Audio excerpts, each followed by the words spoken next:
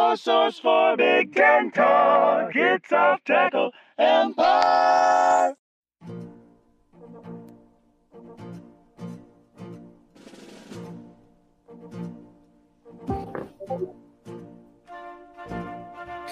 Welcome back to Off Tackle Empire, the light in the darkness that is like 4:30 p.m. in Michigan these days.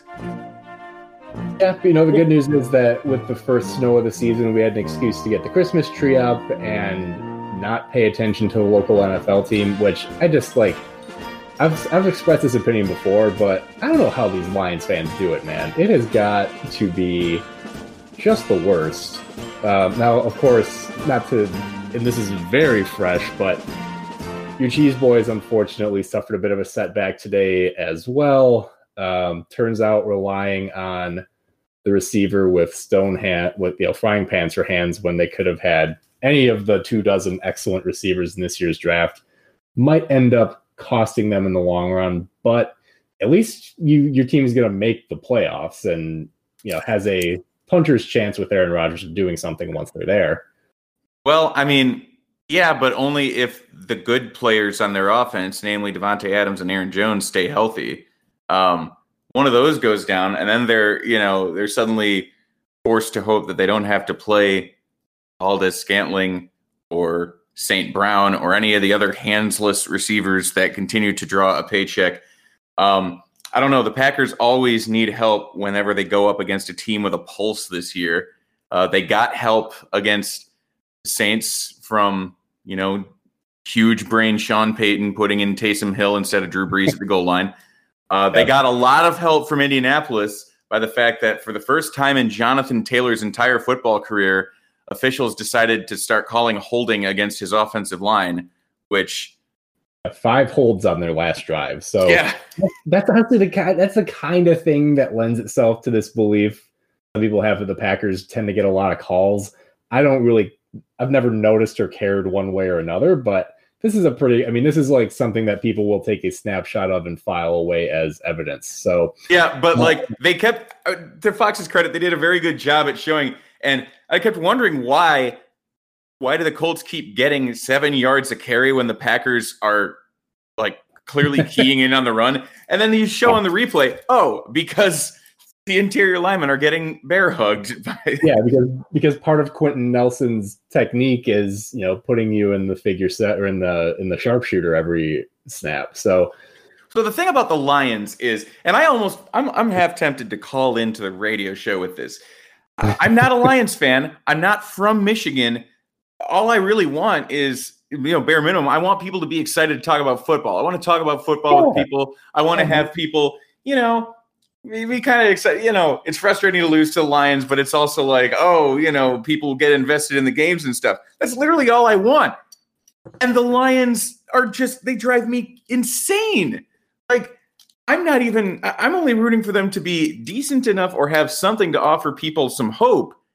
And even rooting for them to achieve that is driving me nuts. It's driving me absolutely crazy. This team is unwatchable.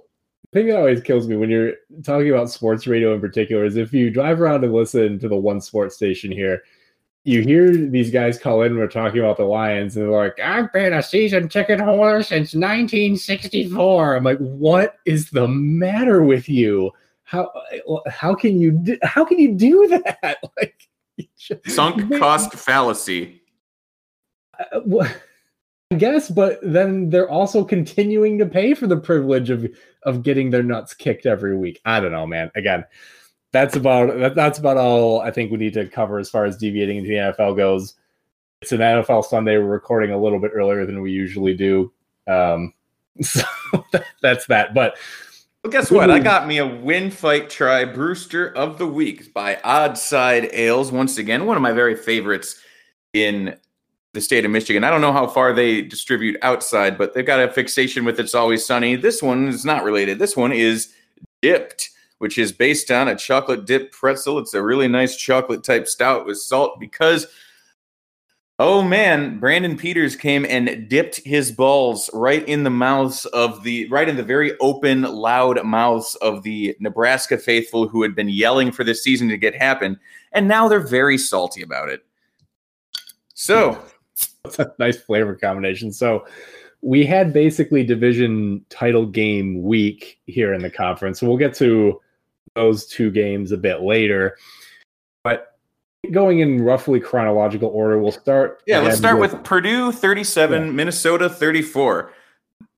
I'm here. We've heard accounts of alternate endings to this game. Like I don't know if this is people riffing off of just pretending that the election didn't turn the way it is, and it's like, all right, well, so I can apply that logic to things in my life, and just like the reality in front of me is not what's going to happen.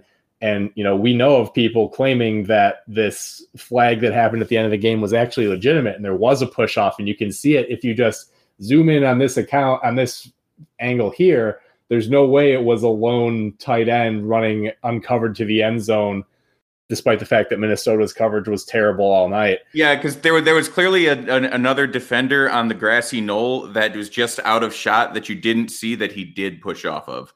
But anyway, so Purdue goes into Minneapolis and comes out with a win that was a lot more contested than I think either of us thought it would be. Minnesota gave him a real fight. And so, all right, as atrocious as that call was, and look, in a lot of cases, people always want to say, well, you can't blame the refs. You can't blame the refs. And look, it's true. This is something that we expressed concern about in the offseason. Purdue does employ Bob Diaco as their defensive coordinator. And that's not to say that their last DC was succeeding. They didn't have to find somebody. But what about Bob Diaco's track record exactly told Jeff Brom that he was going to succeed in this capacity? Because what we saw all night was, okay, Purdue does a good job on early downs. They get Minnesota in 3rd and long. They send some kind of slow developing blitz, but Minnesota's got max protection. So they're running 1 or 2 man routes down the field. And the one thing Tanner Morgan's kind of good at is throwing the deep bomb, especially to Ottman Bell. I think he had either 2 or 3 catches of longer than 30 yards, but I may have been confusing it for someone else. But Minnesota picked up repeatedly these 3rd and long conversions, not just by getting past the sticks, but on like 30 and 40 yard passes, because Purdue clears out their coverage and blitzes, but Minnesota's got more guys. They have like 8 guys blocking. So the blitz doesn't get home. And they just kept doing it over and over. It didn't work. It never works. And Purdue, clearly had a lot of opportunity to make it such a convincing victory that there wasn't any room to debate and, try and put these alternate, just that there weren't any alternative facts that could have clouded the picture. But yeah, when you look at Bob Diaco, there's just one thing that's such a red flag to me, and that was he not the defensive coordinator at Nebraska who suggested that his players were just not smart enough to pick up what he was laying down? Like, the problem is not that I haven't coached this successfully. I'm a genius. What I'm doing is working and should work if the players were only good enough to actually do it. The funny thing is, given the talent level that Mike Riley's Nebraska was at in some places, like, he might not have been totally wrong about that, but you can't say that as the coach. Like, you can't be like, these dummies over here. I mean, that's the Roy Williams angle without having any title, without having any rings on your finger, that was an impossible thing for Roy Williams to get away with saying last year about North Carolina, because again, it's like, you coach here, you're responsible. I don't think he'd been there long enough that he really had that big of a hand in gathering that talent, but your job is to figure out something that these players can do that will work. Nobody in this game has such an infallible system that they can refuse to adapt to the talent they have. Those guys don't stick around for long. So if your players can't do what you're doing, then it's not a good system for you right now. It doesn't matter. Like, there is no abstract value to a defensive scheme or an offensive philosophy. It only matters if you have players that can do it. Precisely. I mean, if you don't, then it exists only in theory, right? It's not a thing that exists in the real world yet. So It's this was Schrodinger's nevertheless, this was nevertheless a really entertaining game with some absolute circus plays by receivers on both sides, very fine receivers on both sides. And in particular, there was a play that didn't count that I thought was an incredible play by David Bell on an errant throw on a very rare errant throw by Jack Plummer, where he effectively defensive backed this pass that certainly looked for all the world like an interception, and he came down with it, but somehow they ruled that the Minnesota player had touched it while being out of bounds. So it was that was another controversial call that I actually think was correct. The one I'm assuming there was a wider angle shot than they showed on the replay, but no, it did appear to be the case that before Bell secured it, Minnesota's second player in the area, while being out of bounds, had touched the ball, which means like even if he doesn't secure it, by being out of bounds and touching it, it's a dead ball at that point. So that was absolutely true. But I'm just saying it was a very fun thing to watch as a neutral party. And the second absolutely monstrous officiating decision to wipe out an awesome play that we've had, 5 weeks into the Big Ten season. We've already had two, what would have been like the most memorable plays of the season, but that's like, oh, actually subsection D. And it's like, come on, even as a lawyer, sometimes you gotta be like, all right, actually never mind the rule. And we're just going to let this awesome thing stand. And I propose that we create a mechanism by which once a game, or, how about once a season, a coach who's on the defeated end of that kind of decision can throw like a different flag, not a red flag, like a different, like an orange flag or like a mauve flag or something. He throws it, and that activates at the league office a spontaneous poll of 100 random unaffiliated fans. You to participate in this, you would register with the Big Ten, declare your team affiliation, and yes, of course, I know that Nebraska bots would then overwhelm this system. I assume our tech people could find a way around that. But anyway, you register with the Big Ten, and you are on standby during all Big Ten games. And if the coach uses their one chat, we'll say it once for the season, because again, this is something that you should really only use in case of emergency.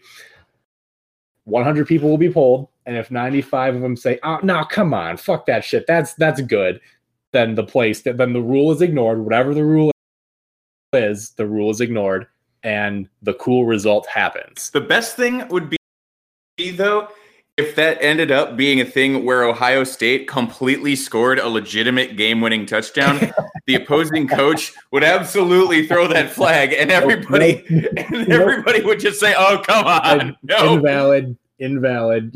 This successful pin and pull got you, 8 yards from goal to go. Does not count. Nope, off the board. which, if anything, that makes me support it more. Is it like, did you ever play Outburst? No, but that was one of those. That was one of those party trivia games where there were a few cards with intentionally wrong or misleading answers because the whole objective of the thing was to piss people off. Like, it was generally pretty faithful, but some of the cards had just very wrong answers or contextually different answers, and and somehow the game, even though it said it straight out that was the case, every time I played it, it always made a big pissing match happen where everybody got mad at each other instead of the game. Well, perfect. So now we even have a name for this concept. We propose the creation of the Outburst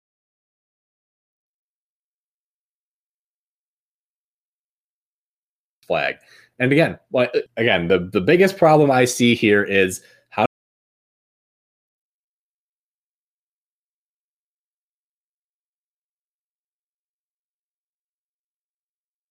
do we keep the Nebraska bots, or we can trust from their passion and intensity for the game that we learned about this offseason. We can trust them to judge dispassionately and fairly.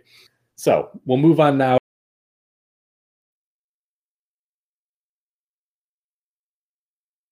to the de facto games with a couple of exceptions.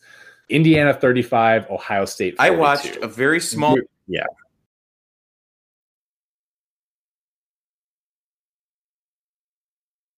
amount of this game because it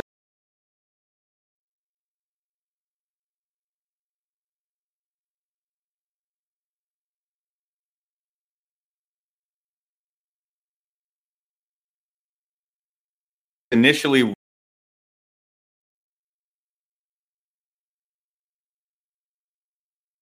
ruled a full 5 or something like that, and I'm done with this for the day. So I didn't watch a second of that game from that moment on.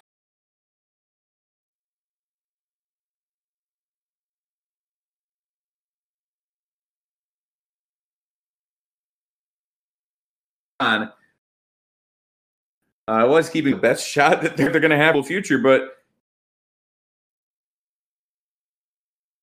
to make that happen.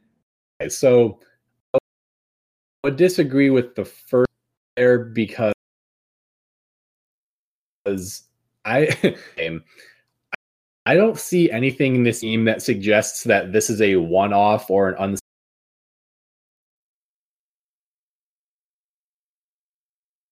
unsustainable product that they're putting for the NFL draft after this year, that the whole thing is gonna I don't think there's any individual players or even class of players that I think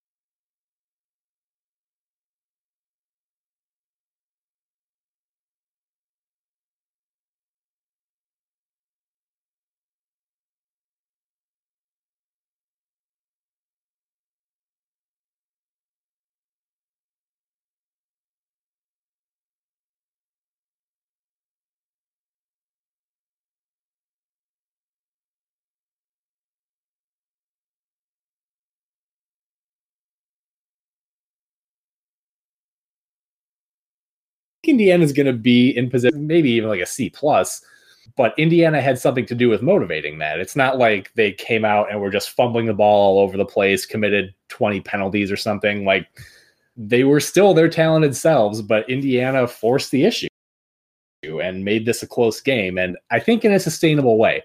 That's not to say that Indiana's going to run the table from here or that they're going to be as good next year as they are this year, but I thought that this result was about right, honestly, given the difference between the two teams that we saw. But Andrew, here's the thing. I totally agree with you on that. But Ohio State is going to continue improving at a faster rate than Indiana, even if Indiana's better next year, because Ohio State is flushing everything that's not blue chip talent out of their system. There's already like virtually nothing that isn't blue chip talent. I mean, if you were to look at their roster and look at their starters, I would venture a guess that probably, of the 22 guys who start, how many do you think are blue chips right now? I mean, we could figure this out, but just eyeball it. I mean, how many do you think? I'd probably guess at least 20. Sure. And so even if there's a couple 3-stars that have slunk in now, what? You really think that there's going to be that big of a difference? They're already deeper than anyone in the conference, and their top shelf talent's already better than everyone else in the conference. I get that they're recruiting better than everyone else, but I disagree that that basically their universe expands faster than we can catch up with the boundary of it. I don't think that's true. I think there's a limit to how much better they're going to get. They probably haven't fielded their best team yet, but remember, like, think back to like their 2014 team here. Like, let's not pretend that they've merely been really good in the past. They've had some incredible teams, but they still have their ebbs and flows too. They still have their generational leader type players that leave as well, and it affects them. And they're not this. Again, I know that relative to where the rest of us are, and certainly where your team and my team are right now, it feels like they are so far beyond our reach, but there's nothing about this game against Indiana that tells me that, oh, well, in 2 years, they're going to be 30 points better than Indiana again. I don't think that's true. Or Andrew, did they merely in this game take a form that we humans could comprehend? I guess we just disagree on this. I don't think that. Well, apparently you're substantially less cynical about the stratification of talent in the top college football teams than I am. And you know what? Good on you for that. This game gave me hope, though, because it tells me that the same thing. All right. So look, and this is an analogy that I know people are going to get tired of me hearing, but this Indiana team is basically now where MSU was 5, 6, 7 years ago. If you have a coherent scheme and a good coaching staff and the right combination of players, you can become more than the sum of your parts. And so the fact that there's a substantial edge in raw talent for Ohio State doesn't mean that they're invincible. We've seen that in the past. It's still the case. We just saw, I mean, again, there was nothing fluky about this outcome, even with the turnover margin, because Penix had a couple of turnovers too. So I understand perfectly well. There's a handful of programs that are playing a different kind of game than the rest of us. That doesn't mean that if you do it right, you can't get on the field with them. It can still be done. The fact that your team isn't anywhere near it and my team isn't anywhere near it doesn't mean that we have to dismiss. I mean, this was a great game to watch. And that's the takeaway that you get from it is a little depressing. I mean, there's already so many things beyond our control in this world. Indiana gave them a real fight, and there's nothing unsustainable or impossible to foresee in the future about that happening again. I'd probably feel different if I'd actually watched it, but yeah, another thing you could go all the way back and say, hey, 1980 Illinois went in and threw for 620 yards against an Ohio State team that was just 2 years post Woody Hayes. And, you know, they didn't win, but they put them on notice, and they would then win against them in a couple of years as they ascended to the top very, very briefly. So, you know, there's all sorts of historical precedent for this kind of thing, but it's got to be very bittersweet as an Indiana fan, right? And then, of course, here's always a weird thing that happens is when somebody comes at the king and misses, then they drop down in the AP rankings because, you know, Indiana looked closer to Ohio State than a lot of people would have expected, but they fell further away from them in the polls, which I understand why it happens, but it's a little bit funny when you put it that way. Let me check really quick here. I haven't seen the new polls. Where is Indiana in here? Do you know? I believe they're 12th. Know off the top of your head what? Oh, well, I mean, they fell 3 spots. Like, that's given that it was a loss at this stage of the season. That's not bad. I mean, you're not going to leave them at 9 for a loss. You're not going to move them. We're not in the SEC. Okay, you can't move up. So. You could very well argue that they could go up for that loss because that proved that they were in fact good enough to hang with a team that is ranked that highly. Yeah, I think there were enough other top 10 games in the country that I wasn't paying attention to, so I couldn't tell you if that's warranted in this case. But look, the thing you got to remember about determining whether this is a good enough loss to move up in the rankings is how many SEC teams has Ohio State beaten this year, and it's 0, so that's not a good team, and losing to them can't be a good loss. Ain't played nobody. Hey, you know what top 10 game didn't happen? Florida State versus Clemson. Dabo was mad. Well, what happened was, right, it was Trevor Lawrence, right, that they had that couldn't clear the COVID protocol and then went and traveled with everybody and was just, you know, hanging out. And then they weren't disclosing their results, and they had already traveled to Tallahassee. And then Florida State found out, and they were like, wait a second. You can't just do this. Like, no, we're not. You brought Typhoid Trevor with you, and you're going to expose our entire team to him because we don't know how many of your guys have it. So, no, and of course, what world are we living in where Florida State's athletic department are being the responsible adults in the room? But that's where we are.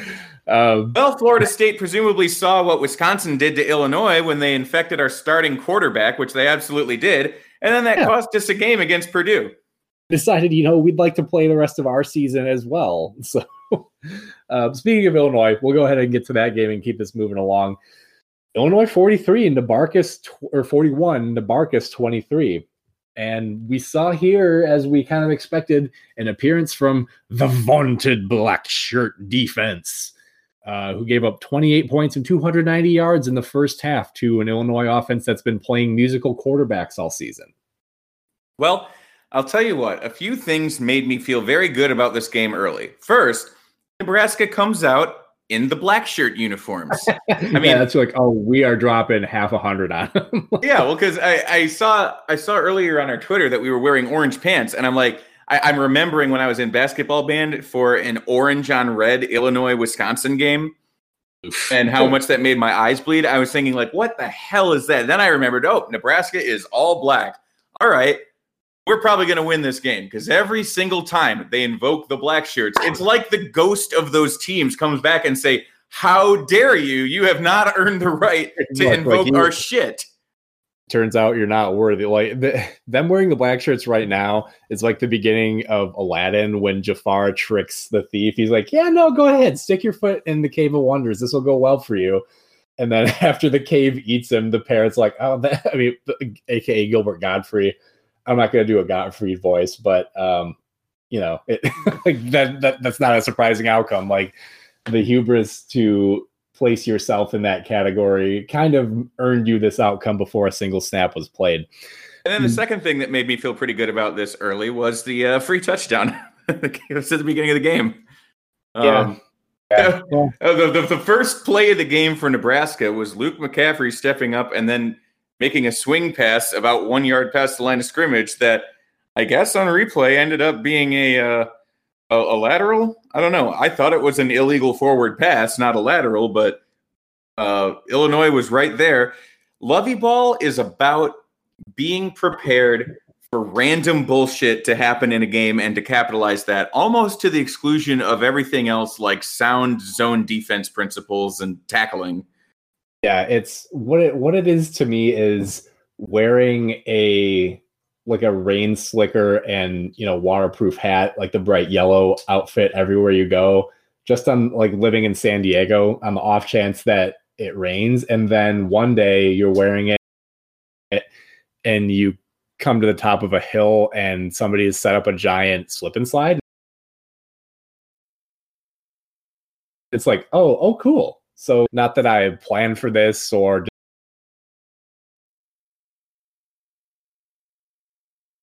deserved this, by virtue of Brandon Peters fumbling the ball forward 5 yards after already going down, and then the refs just decided they didn't want to be there, didn't review it. So the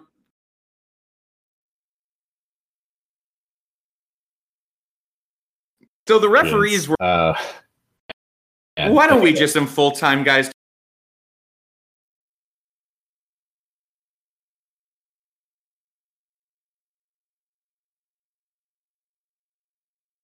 to do this? This is ridiculous. Has not been the case. So from the Nebraska perspective, they stick with Luke Free. I don't remember if he got the start last week or not, but still a relatively new quarterback. But the problem here is the same problem Nebraska's had for years now from the quarterback position. They just can't take care of the ball. First half turnovers. The team had 5 through the entire game. Line is just horribly inefficient. The other thing that I didn't understand about Nebraska's game plan in the first half is they only got 3 touches for Wan'Dale Robinson.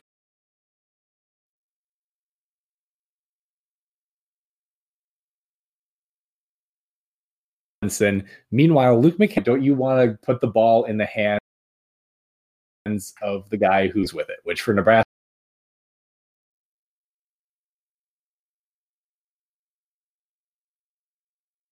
is Wan'Dale by a wide line. I was just gashing us by handing off the ball and kept not doing it.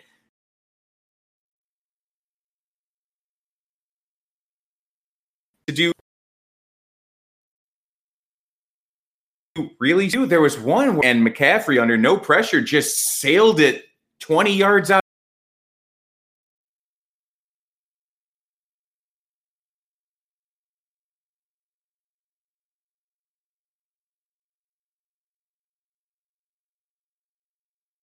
Out of bounds. Wan'Dale Robinson is just streaking down the sideline completely open.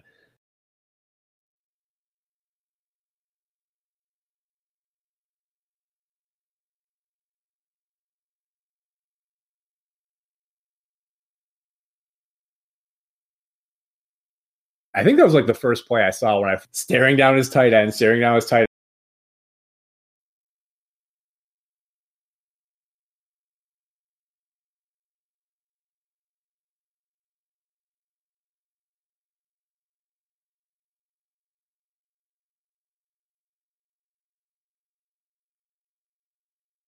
or in And position to from win his until angle- the end of the game because they played good defense.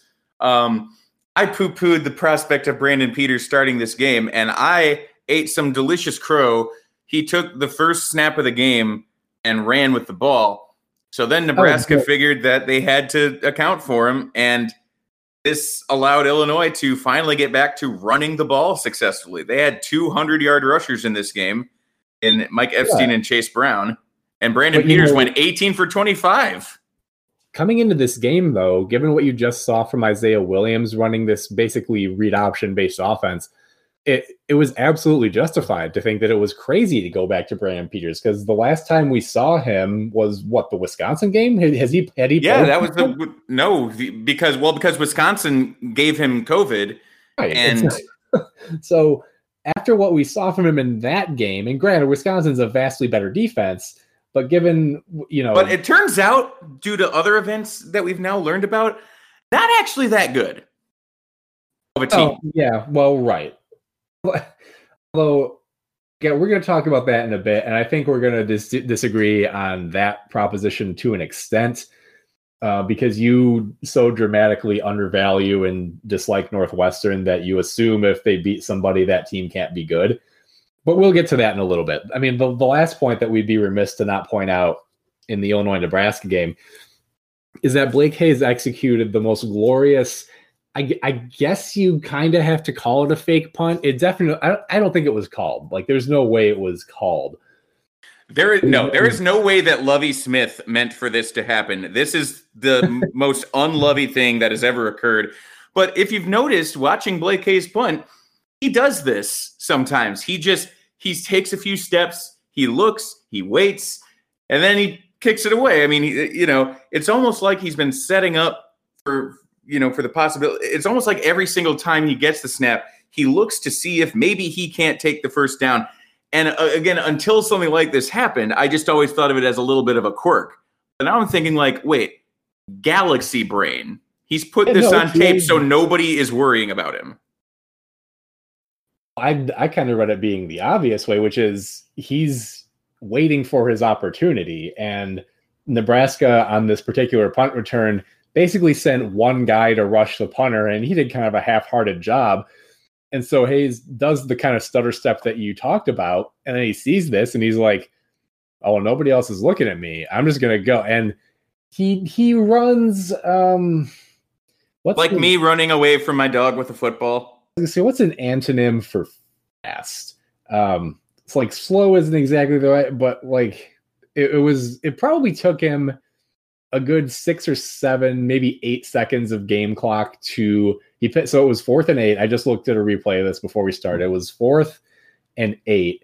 He picked it up and got like about 5 or 6 more yards beyond that. So he did it on an oblique angle. So from the hash of the ball was snapped from, he ran out on the far sideline. He goes most of the way across the field as well. But to get 14 yards of positive yardage, and then also across, 2/3, 3/4 of the field, had to have taken him 7 or 8 seconds. And the best part was, again, there's only one rusher kind of in the area, but one of his up men blocks the guy thoroughly. So he runs away from that. Like, that's his first little, like, oh, I got to read this block and get around him. Okay, so he's out of the picture. And then he's looking further upfield. And again, still at this point, the 2 nearest Nebraska guys are like 20 yards away from him. But he kind of does, like, he tries to juke him from that far. Yeah, he hits the juke move. He just hit the juke button on accident. It was great. He hit that stutter step side cut against nobody. It was glorious. But hey, Guess what? Blake Hayes, 14 yards per carry. Oh yeah, absolutely. It's reminiscent of when Mike Sadler's yards per carry was like over 10 or something on a number greater than 1 too. Anyway.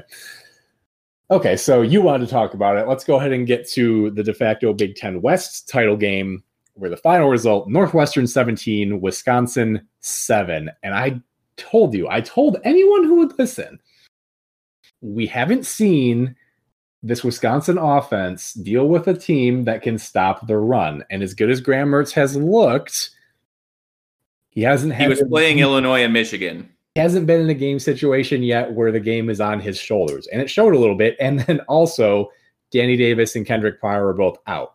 Not helpful.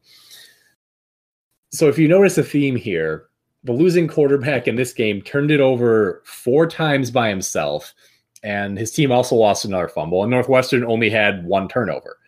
That's the difference here. Northwestern's offense did not do much of anything all day, but when you have a 5-to-1 turnover ratio in your favor, things are going to work out for you for the most part here. So I think Wisconsin, whether this is, Paul Chryst technically is not supposed to be the play caller anymore, but I assume he still has input on the game day strategy. And their overall rushing numbers might make you think that they were justified in putting the game on Mertz's shoulders. But the reason that their overall rushing numbers struggled as much as they did is because they went away from the guy who was getting yards. Jalen Berger sat the entire fourth quarter. At least if he played, he didn't get a carry or a catch. They went to Nikhil Watson, who had about 3.5 yards per carry, and Garrett Groshek, who had about a yard and a half per carry.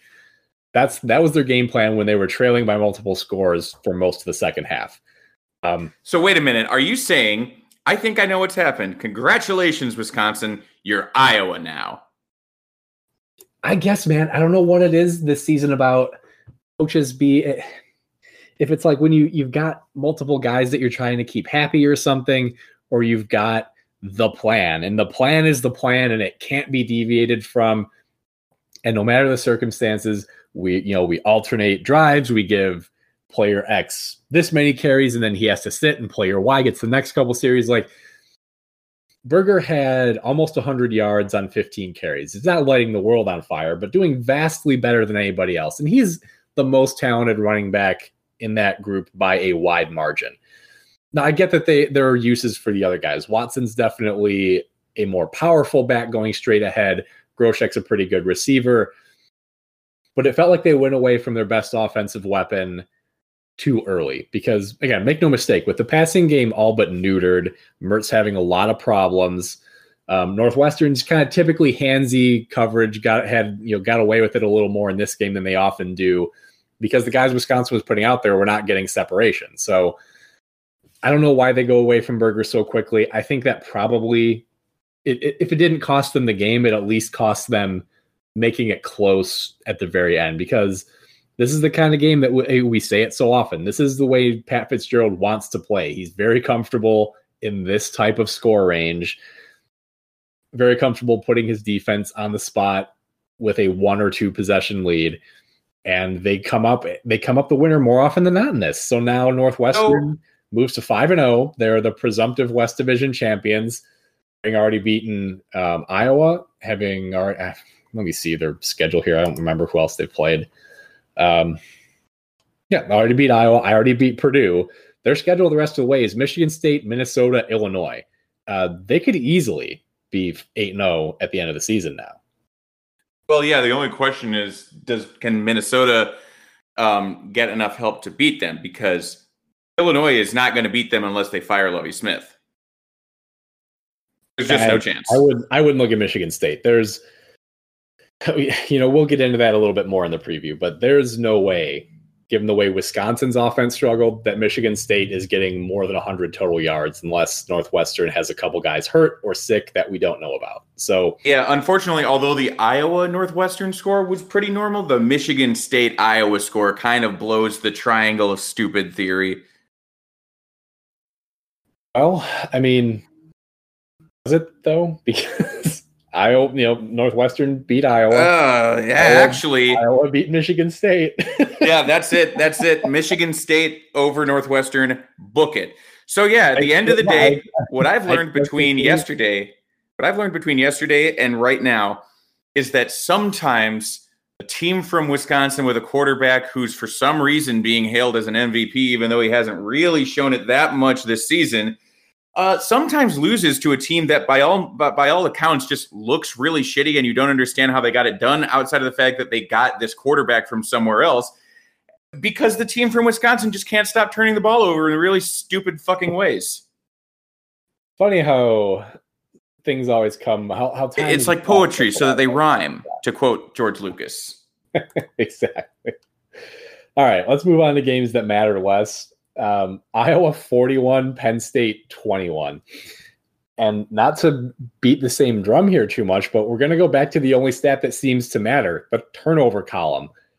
Iowa, okay, one lost fumble. That's not too bad. You don't want to lose more fumbles in your cover, but that's fine. Let's go and look over at Penn State. Oh my God. So there's the whole story.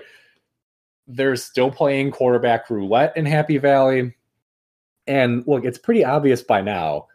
Sean Clifford is the more explosive quarterback by a pretty wide margin, but in both good and bad ways.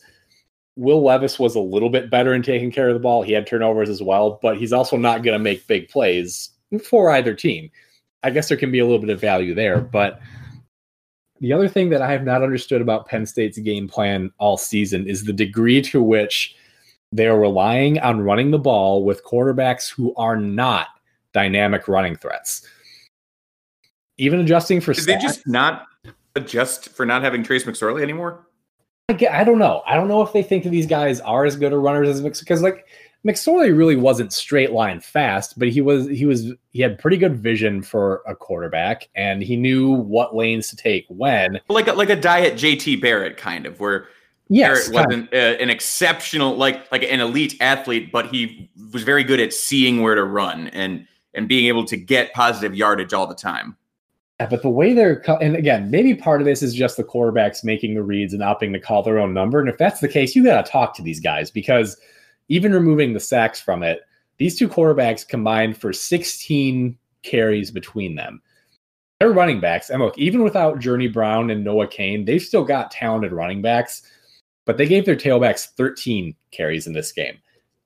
Look, neither Clifford nor Levis is Denard Robinson or Braxton Miller or even Trace McSorley. They just aren't that type of athlete, but the volume of carries they're taking in this game plan seems to indicate that that's what they think they've got on their hands. And it's difficult to understand. Now, again, in this game, that's not to say that the running backs were tearing it up. I mean, Keziah Holmes, 6 carries for 8 yards. Kevon Lee, 4 for 6. Devin Ford, 3 carries for 2 yards. But obviously the other downside to this is, look, Penn State ran a total of 51 plays in this game.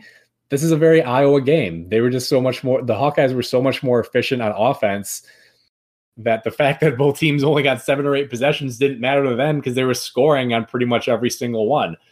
But yeah, man, if you're going to play in a game that's low possession, like the ones Iowa will force you into, you can't turn the ball over. You just can't. And man, I don't know what has gone wrong with Penn State. Oh, other good news for the Nittany Lions is that we found out earlier today, Pat Freiermuth is now out for the season. Unspecified injury requiring unspecified surgery. You can be suspicious about that if you want. I know Penn State is the team that we're always talking about when we bring up aren't guys going to sit out pretty soon? But it sounds like he's hurt. Yeah, I don't know. He might be having surgery to remove his stuff from his locker, but right, a lockerectomy. Well, what's funny is right now, if I'm not mistaken, our analysis has shown that if we were to skip to championship week right now, Illinois would play Penn State in the 6-6 game. So it's quarterback run the ball more versus quarterback stop running the ball. I mean, it's funny how those things work out. Oh, also, if you haven't checked out the highlight film from this game, we recommend you do, if only because you're going to see the most glorious fat guy. Was it a fumble or an interception return? I don't remember which. Let me take a look here. But it was an interception return. Yes, 71 yards by Davion Nixon, who's got to be 330. And he even has a very nice kind of little like swim move around it. Maybe that's not the best word for it, but he's getting chased down, obviously, because, being 330, he's not running away from many people, but I believe it was the quarterback who he basically juked out of his shoes and, sidestepped as he went past. And then as the return continues, there are a couple other Penn State guys, and I don't remember who. I didn't think to check. Definitely could have caught him, but they just did it. They're like, nah, I don't want none of that. Like, what if he lands on me when I tackle him? So they just let him go. They just let him run it back 71 yards. So like, he's the biggest, probably slowest guy on the field, and you let him run a pick back 71 yards. Like, that's the kind of thing that really makes you think, is Penn State in danger of just collapsing altogether? In danger? They're 0-5. I mean, like, in a way that you see it. Like, obviously the results on the field. You mean in a way that has ramifications beyond this year? Maybe. I don't necessarily mean that, but I don't think so, if that's the question. No, I don't think that's not really what I'm getting at. What I'm saying is, okay, because like, aside from that, again, I did not watch large portions of this game, but I caught enough of it that I didn't see many obvious signs of Penn State players just not giving an effort other than that interception return. And maybe at that point, they're just kind of, laughing so you don't cry, right? But I just wonder if we get to a point, and we've speculated where the guys might just officially sit out and say, no, I'm done. But even if they don't do that, our guy's going to start making more business decisions. That's the term that's always referred to by like NFL commentary and so forth. Might they make business decisions a little more often? I guess now, look, we've been teasing the audience enough, but we're going to tease them a little bit more by bringing up a couple more things. One, my only really big gripe about Illinois' performance was that the official Illinois athletics account tweeted after the game, "Good game, Nebraska. Thanks for bringing back Big Ten football." And then deleted it.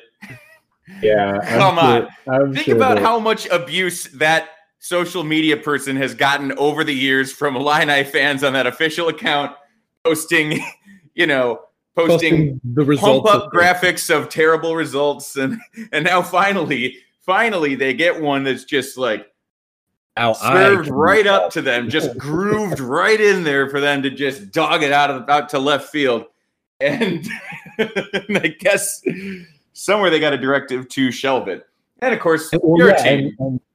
And to carry on with your analogy, they get yelled at for doing a bat flip, like basically. Oh yeah. So then, and your team, my team, thankfully did not play. So Maryland's issue with COVID continues. They canceled the game. That's fine. The only reason I'm even vaguely curious in seeing MSU play any of its remaining games is I want to see if they can find a quarterback or not. We've pretty clearly established by now that it's not Rocky Lombardi. It might be Peyton Thorne. I'd like to see. So Northwestern's going to be good for that. The problem is, of the 3 games they have left, 2 of them are against the 2 best defenses in the conference. Well, I guess it depends on how you view Wisconsin relative to Ohio State. But they get Northwestern next week and then Ohio State. So even if Peyton Thorne's any good, we might not know, because the offense he plays for is going to be completely overmatched the next 2 weeks. That's the only reason I would even not play. But all right, there were 18 games. There were 18 games canceled or postponed this week, and there's no signs that it's going to get any better. Of course not. The only thing I know for sure is that Ohio State will not have more than 1 more game canceled. It's just not going to happen. The Big Ten will absolutely drag a sick team out of quarantine to play them, if it means getting them into the playoffs, because that's why we're here. That's why we're doing all this. Well, the other thing is, I'm pretty sure they're not going to cancel Ohio State, Michigan. So, you guys got to play them next week. And then why don't we cancel a game after that? And then they can get out there and beat the tar out of Michigan to get to the number of games they have to go to. That makes perfect sense to me. Let's do it that. Okay. Sounds like our guys have cleared the COVID protocol after Wisconsin infected them and caused them to lose a game. Which not going to stop being mad about that, because they definitely knew that they were going to have a problem, and they gave our starting quarterback a disease that we're all trying to protect against. So, I'm actually pretty glad that Wisconsin lost, because fuck them. And given who they lost to, that takes some doing for you. Yeah. Right. We've buried the lead long enough. We've beat around the bush long enough. It's time, a prime time matchup of the week here in the Big Ten. Game of the century. Oh, yeah, quite possibly. I mean, the century's got a long ways to go yet. We don't want to get ahead of ourselves. Quite possibly the game of the century, though. Shades of Notre Dame, Michigan State back in the 60s. So Michigan 48, Rutgers 42 in 3 overtimes. Look, finally, a primetime matchup against a suitable opponent for 2020 Michigan. My God, where even to begin? So how about the fact, as far as Michigan is concerned, that you now have a couple games worth of evidence that actually Cade McNamara is a vastly better quarterback than Joe Milton. Like, Milton might be a better athlete. He might be able to throw the ball harder, maybe throw it farther. Maybe he's tougher to bring down in the run game. McNamara is a better quarterback by a mile. And it's not close. And he commands the belief of the rest of the offense. Like, from the moment he came into the game, the entire tenor of the Michigan effort changed. And that Harbaugh in year 6, having recruited all these players, couldn't see that before he had to do it in a second game. He put this kid in with a 17-point deficit and an offense that had been stuck in the mud the entire game, and basically just said, go out there and run out the clock. And instead, McNamara leads them on this comeback. So, again, if you're a Michigan fan, I don't know how you take this game. I mean, I guess this means that you can't fire Harbaugh on the spot, but they're still down 17-0 to Rutgers. And keep in mind, last year, Michigan won this game 52-0. And as much as credit as we give Schiano for bringing in all these transfers, a lot of those same guys are still on Rutgers' team. A lot of those same guys still play for Michigan. Well, the thing about the Joe Milton thing is that, yeah, there was supposedly an open quarterback competition, but boy, suddenly doesn't Dylan McCaffrey's decision to just say, fuck this, I don't feel like this is being handled right. And that suddenly seemed like it makes a lot more sense. There's going to be yet another highly touted quarterback prospect that Jim Harbaugh just did not a goddamn thing with. And, it's going to be like, feel like he's going to give up on Joe Milton now. And then Joe Milton's going to transfer to Indiana and then beat Ohio State. Okay, well, let's not get ahead of ourselves. That would be a fantastic outcome for Milton's career. But sure, so, I mean... But he's not out of the Michigan woods yet, is he? No. Brandon Peters' team has the same record as Michigan's, and they actually beat Rutgers in regulation. Without him. Boy. Okay, so the Rutgers side of this. So I'm, without necessarily perusing the Rutgers message boards too deeply, I would suspect that they are, for the most part, still very happy with Greg Schiano's performance and very confident in the direction he's taken this team. And really, in a lot of ways, they should be. Because, again, as we said, this is a 46-point margin improvement from last year's game against Michigan. Like, this is much better. This is what you want to see from your team. Even if if they're not in a position to break through and win many games just yet, the fact that they're making most of their opponents work for it and they look like they belong on the same field, like, that's all you can ask for year 1 from Schiano. But you and I, and really any neutral party that watched this game all the way to the end, should not forgive or forget the extent to which NFL brain has infiltrated Schiano's tactics, because they could have won this game. They should have won this game. In the first overtime, Michigan missed a field goal on their possession. They had the ball first. So that means Rutgers knows all they need to do is score any points, field goal, touchdown, anything of any kind to win. What do they do with their offensive plays, Steve? What did they do? Oh, man, it was really, really late. I assume nothing good. And you were really, really drunk. So, okay, well, let me continue this thread. They ran 2 inside run plays straight into the pile for functionally no gain. Oh, right. They tried to set up the field goal. They conceded the touchdown. No, no. I'm talking about Rutgers' first possession. So they run the first 2 offensive plays. It's 3rd and 10. They haven't budged. But because of where you start in overtime, they're already in the range for pretty much all college kickers. It's a 41, 42, 43-yard kick. What do they do with their 3rd down play? Do they try to get a few yards, make it a little bit closer? No. They do the NFL thing. They have their quarterback run to the left, center the ball, and down it there, giving up a couple of yards to do so. Valentino Ambrosio comes out to kick the game-winning field goal. Keep in mind, they started on the right hash. They have now spent their third down play to move to this, basically to right in the middle of the field and back up a little bit. 2 yards back, yeah. What happens on the field goal, Steve? He misses a field goal that he would have made from the original spot. In 2 dimensions, by the way. So he misses, the ball bends left right at the last second when he kicks it. If he had stayed on the right hash, it would have gone right down the middle. If he had not lost the 2 yards going backwards to center it, it's entirely possible it would have snuck through the upright before it bent left. And the funniest thing about this is that Jim Harbaugh had just done the exact same thing on their possession. He'd done the exact same thing. He centered the ball on third down, and then Nordin missed it to the left. Yeah, and speaking of, look, I understand that he's a collegiate player, but Quinn Nordin merits a quick comment here. We're halfway through year 6 of the Jim Harbaugh era, and once you're that far in, it feels like it's fair to kind of say, well, who's been the most memorable player of his tenure so far? Who's been the player that most embodies what Jim Harbaugh's tenure at Michigan is all about? Maybe memorable isn't the right word. I think the way you put it is better. So we have some candidates here. I mean, what about Shea Patterson, former 5-star All-American, top 10 overall quarterback recruit, hot shot transfer, no less. That's been kind of a trend for him, picking up the transfer quarterbacks. And then he kind of didn't turn out that great the way most of his transfer quarterbacks didn't. That's a candidate. All right, that's one. What about Rashawn Gary? This is the biggest recruit he'd brought in himself, number 2 recruit in the country.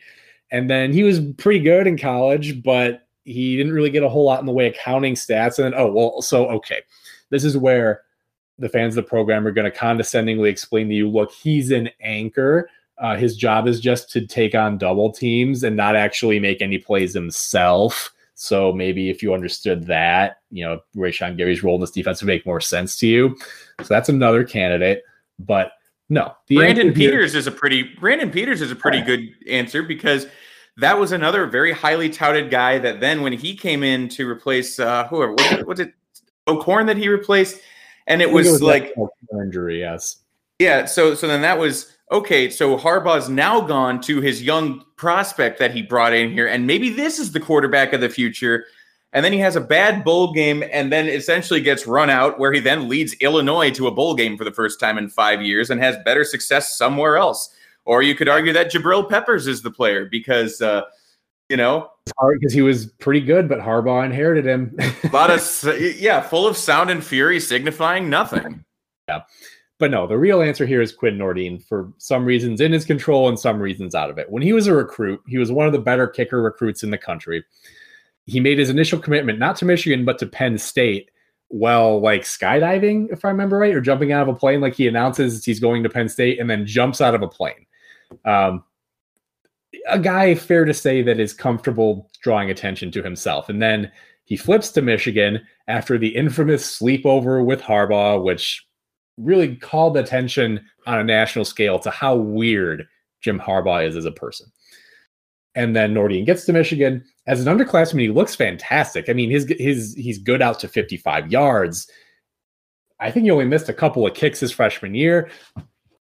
And then later in his career, I distinctly remember, we played college fantasy football. I distinctly remember Quinn Nordin being a kicker that you had to pick every week because he was automatic, and also Harbaugh likes to kick field goals.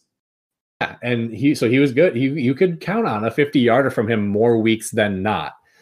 But then, as time goes by, he not only does he not get better, he regresses to the point where they have a little bit of a competition. They're splitting kicking duties. Another lesser talented player, Jake Moody, gets none of the same accolades or attention, but does the job better. But still, the staff refuses to just give the job to him. They continue to want to make the big name, the big impact, the brand into the guy who has a job. So now here we are, and this is where I meant to have the stat all queued up because I wanted to look at what he's actually done this year. He's missed he's missed a number of field goals already this Quinn year. Nordin is a relic from we're going to Rome, we're going to hang out with the Pope, we're going to all your camps, and we're going into your backyard, and we're going to take your players and then say, fuck you, you should have protected them more. You can't do a goddamn thing about it. Who's got it better than us? Like Illinois and Iowa and Purdue and quite a few teams, actually. A number. All right, I'm not going to bother with the statistics, but rest assured that they've had field goal issues this year. And there's not been the slightest indication that they're going to go back to Jake Moody, even though he's got the track record. And the guy who is out there right now isn't producing. Like it's the same thing. Like if quarterback wasn't such a highly scrutinized position, it's fair to say Joe Milton might well still be out there completing half of his passes for minimal touchdowns, the occasional interception, and just kind of going through the motions because he's the name, he's the brand. We've talked about the offense. We've talked about the special teams. The defense damn near gave up 500 yards to Rutgers. To Noah Vedral, who I think set a personal passing yard record by like 100 yards or something in a game. And that maybe not be too surprising for a guy who hasn't got the longest history of starting. But this is our situation where it's not like Rutgers' offensive line is moving Michigan off the ball or something, or their receivers are consistently winning one-on-ones. No, it's mostly example after example of Rutgers taking advantage of schematic errors by Michigan, of using Michigan's man coverage to test their vulnerable corners the same way everybody Michigan's played has done, and also of doing another thing that is a multi-year vulnerability of Michigan's, which is using their aggression and their tendency to over pursue against them. And I believe it was the second overtime, Rutgers scored a beautiful touchdown on a throwback screen to the tight end going the other way. I believe just by showing basically stretch action to the other side of the field. Like 8 guys on Michigan's defense chase the ball, and then Vedral just stops, turns around, and flips the ball over to a wide open tight end with 2 offensive linemen in front of him looking for somebody to block.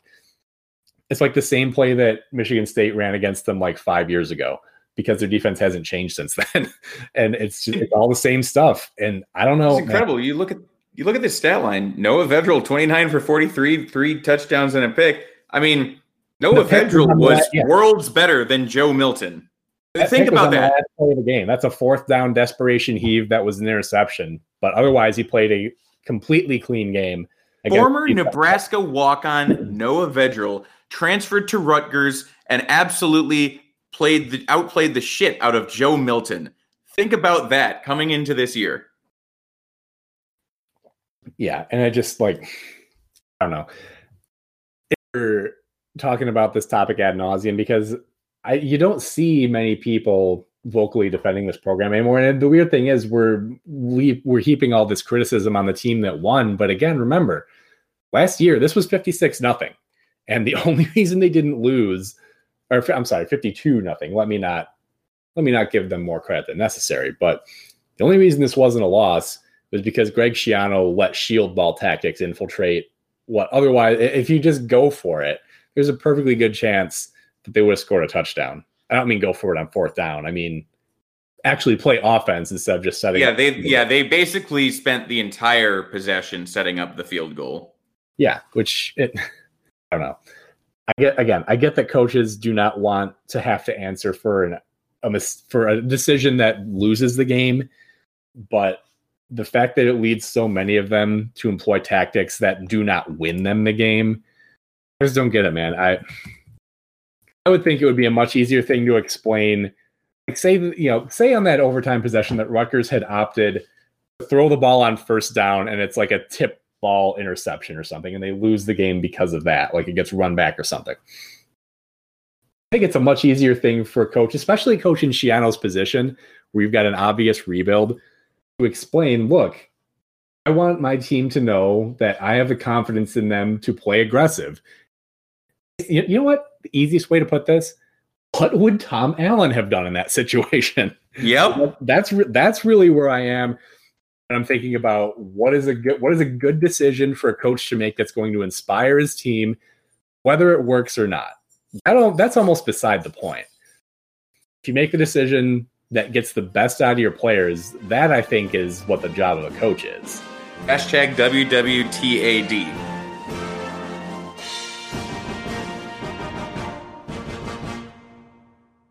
Your source for Big Ten talk. It's Off Tackle Empire.